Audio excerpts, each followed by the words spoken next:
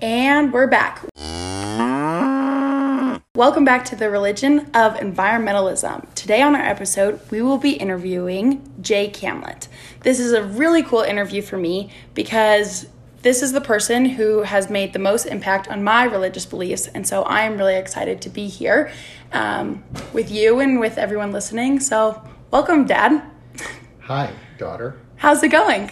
I'm well. How are you? I'm good.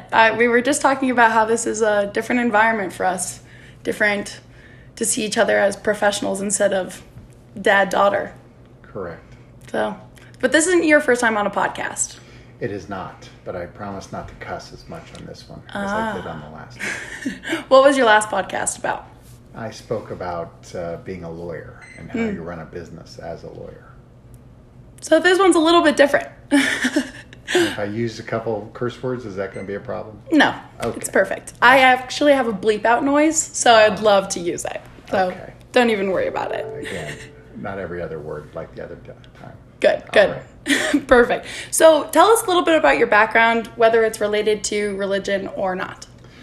So I am a practicing real estate attorney for the last 30 plus years. I've been a practicing Jew for my whole 57 years on this earth, and was raised in a Orthodox household and grew up learning the Torah and Talmud and all the other scriptures that the Jews learn from when they're learning about their religion and the customs in our religion. And I have been active in the Jewish community for about as long as I've been practicing law. Yeah, what are you doing right now? What are your leadership roles? I know that you had experience with the Jewish Experience in Denver. You were the president for 5+ years. What are you doing now with the Jewish community in Denver? I just stepped off my role as the chairman of the Jewish Experience, which is an outreach program trying to reach out to Jews that aren't affiliated with synagogues and teach them some of the beauty of the religion and the teachings and the wisdom. And now I just serve on the board, just a general board member. I've been involved in many Jewish organizations in Denver over the course of my life, and believe strongly in giving back to the community so that I feel like I can leave a legacy for my children and my grandchildren and my great-grandchildren as my great-grandparents, grandparents, and parents left for me. Who do you think had that big impact on you to make you feel as though you wanted to give back so much to the Jewish community? Well, both of my grandparents on both sides, my mother's and father's sides, were both very active in Jewish philanthropy and civic engagement. My father and mother have both been also involved, so it's a legacy where I feel like I need to continue their good works. It's a concept in Judaism called Lador Vador, from generation to generation. It really is the original environmental credo. It's basically, the concept is very simple, that you plant a tree so that the next generations can feed off the fruits. And it really is a concept that was ingrained in me, and I hope ingrained in you. And it's something that I just feel very passionate about. Wow, it's amazing. Yes, I think that you have definitely been the person that has made me feel as though I want to continue giving back to the Jewish community. It's the reason why I'm so active in the Jewish community in high school and less in college, but still a little bit. And so it's really cool to hear that it really has come from a lineage of our family and has really made us who we are and made us part of the Denver Jewish community. So it's really cool to I hear. also think it's broader. We do a lot with the general community, the city and county of Denver and beyond. Been involved in many non-Jewish organizations. I'm involved as a Rotarian. The Rotary Club is an organization, an international organization that is known for its good works all around the world. And we're right now trying to not find a cure. We're trying to make sure that everybody has a polio vaccination in every part of the world. Wow. That's our mission as a Rotary Club. And so, but people are doing great works all over the world, building water treatment facilities in Africa and work in the Baltic countries and in the Balkan countries, all over. There's every city I know has a Rotary Club, so it's not an American concept. It's really a world concept. Wow, that's amazing to hear, and it's amazing to hear that you're integrating so much into the environment. I really didn't know that about this organization. So tell me more about how you've explained to us a little bit about how religion plays into your daily life. And now you're starting to get into the environment. How does thinking about the environment, thinking about climate change play into your everyday life and lifestyle and thinking? Well, I've been very concerned about climate change since the 80s when it first started to be talked about on a more frequent basis. I used to read all the articles I could about cow flatulence and how that was contributing. That was what they were talking about, was cow flatulence. They weren't talking about the coal burning and the explosion of fossil fuel consumption and how that was going to affect the environment to such a great degree as it is now, as we're now seeing. So this topic's been very important to me for over 40 years. It's just I was never active in my social world in trying to prevent what we're seeing now, to my regret.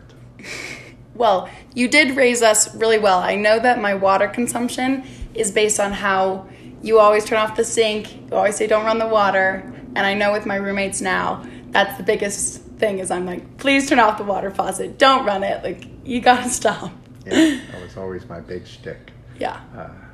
Energy, it was funny because leaving lights on was not as big in my mind. Whereas my wife and your mom, it's always like, turn the lights off. So, well, it's a good combination then. Yeah, it's a good let's save water. Yep, good yin and yang.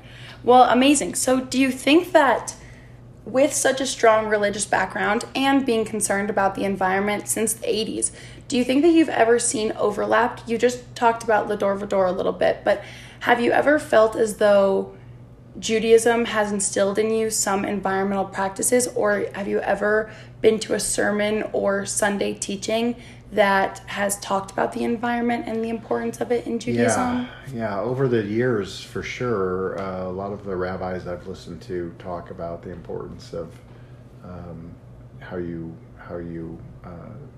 some of the Talmudic scriptures that talk about the environment. For instance, there's a requirement that you let your fields go fallow every 7 years. So basically, you rotate your fields. So they were also the first in crop rotation, and to leave it sit for a year where you don't till it, and you leave it to regenerate. So that was also another concept that I learned through Judaism, as well as, again, not wasting, to give charity. Back in the Torah, it talks about giving a tenth of your crop to poor, to people who don't have food. Again, it was an agrarian society when these scriptures were being written and talked about and passed along. So everything dealt with the land and agriculture and the seasons. So it was always about the environment.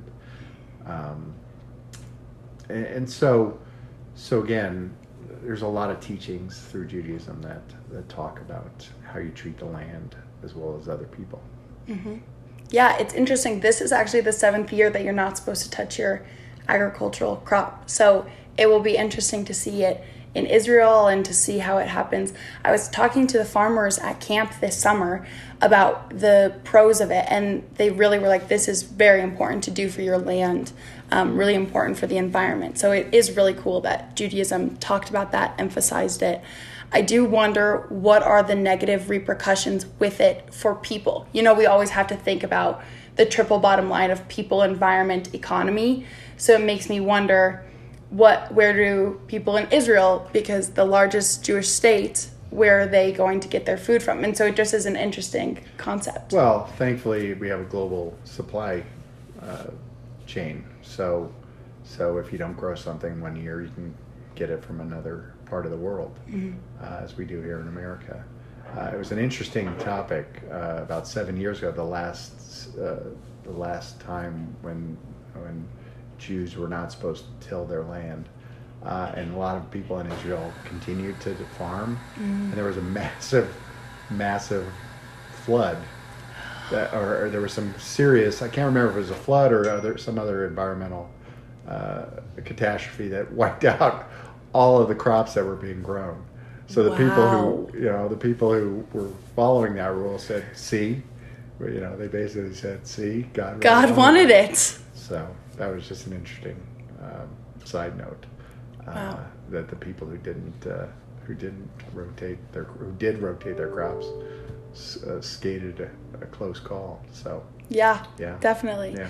What obligation do you think that Judaism and rabbis and Jewish leaders have to play in climate change? What obligations do you think that they have? Well, again, it's just spreading the word. It's just saying, listen, this dates back 3,700 years to when the Torah was written and beyond, and every generation since then, that we've told you so. That it's written, that we believe God's laid out these rules for you to follow, and He means it. And there'll be repercussions if you're not. So it's mostly an educational obligation, which they love to do. Most of the rabbis that I study with love to teach and love to bring those old customs and requirements into modern day thinking. So it's really relating things in the Torah and the Talmud and the Gemara and all these other works of Judaic scholarship, and making it practical on a day-to-day basis for our lives in this modern world. So it's very cool when you can relate something where somebody talked about it 3,700 years ago to what's happening right now, despite all the changes in culture and technology. Going back to the roots is pretty good. This is a pretty good lesson to learn. Yeah, it's amazing. Do you think that rabbis have the education that they need to be able to teach about modern climate change? Of course, we have our old customs, which is really important to emphasize, as you just talked about with tilling the soil every 7 years. But do you think with modern day, what research has come, do you think that current scholars and leaders in Judaism have the education that they need to teach about it? For sure. And again, their access to information has never been more fruitful with all the writings and all the, it's really a matter of synthesizing all that information and putting it into a relatable sermon. Absolutely. Again, it just depends on what their passions are. If they're passionate about the environment, then they'll incorporate that teaching into their Judaic teachings. So I find rabbis to be very scholarly, and the ones I particularly like are very scholarly, and if this was of interest to them, they would definitely pull together all the resources they could to integrate that information into their teachings.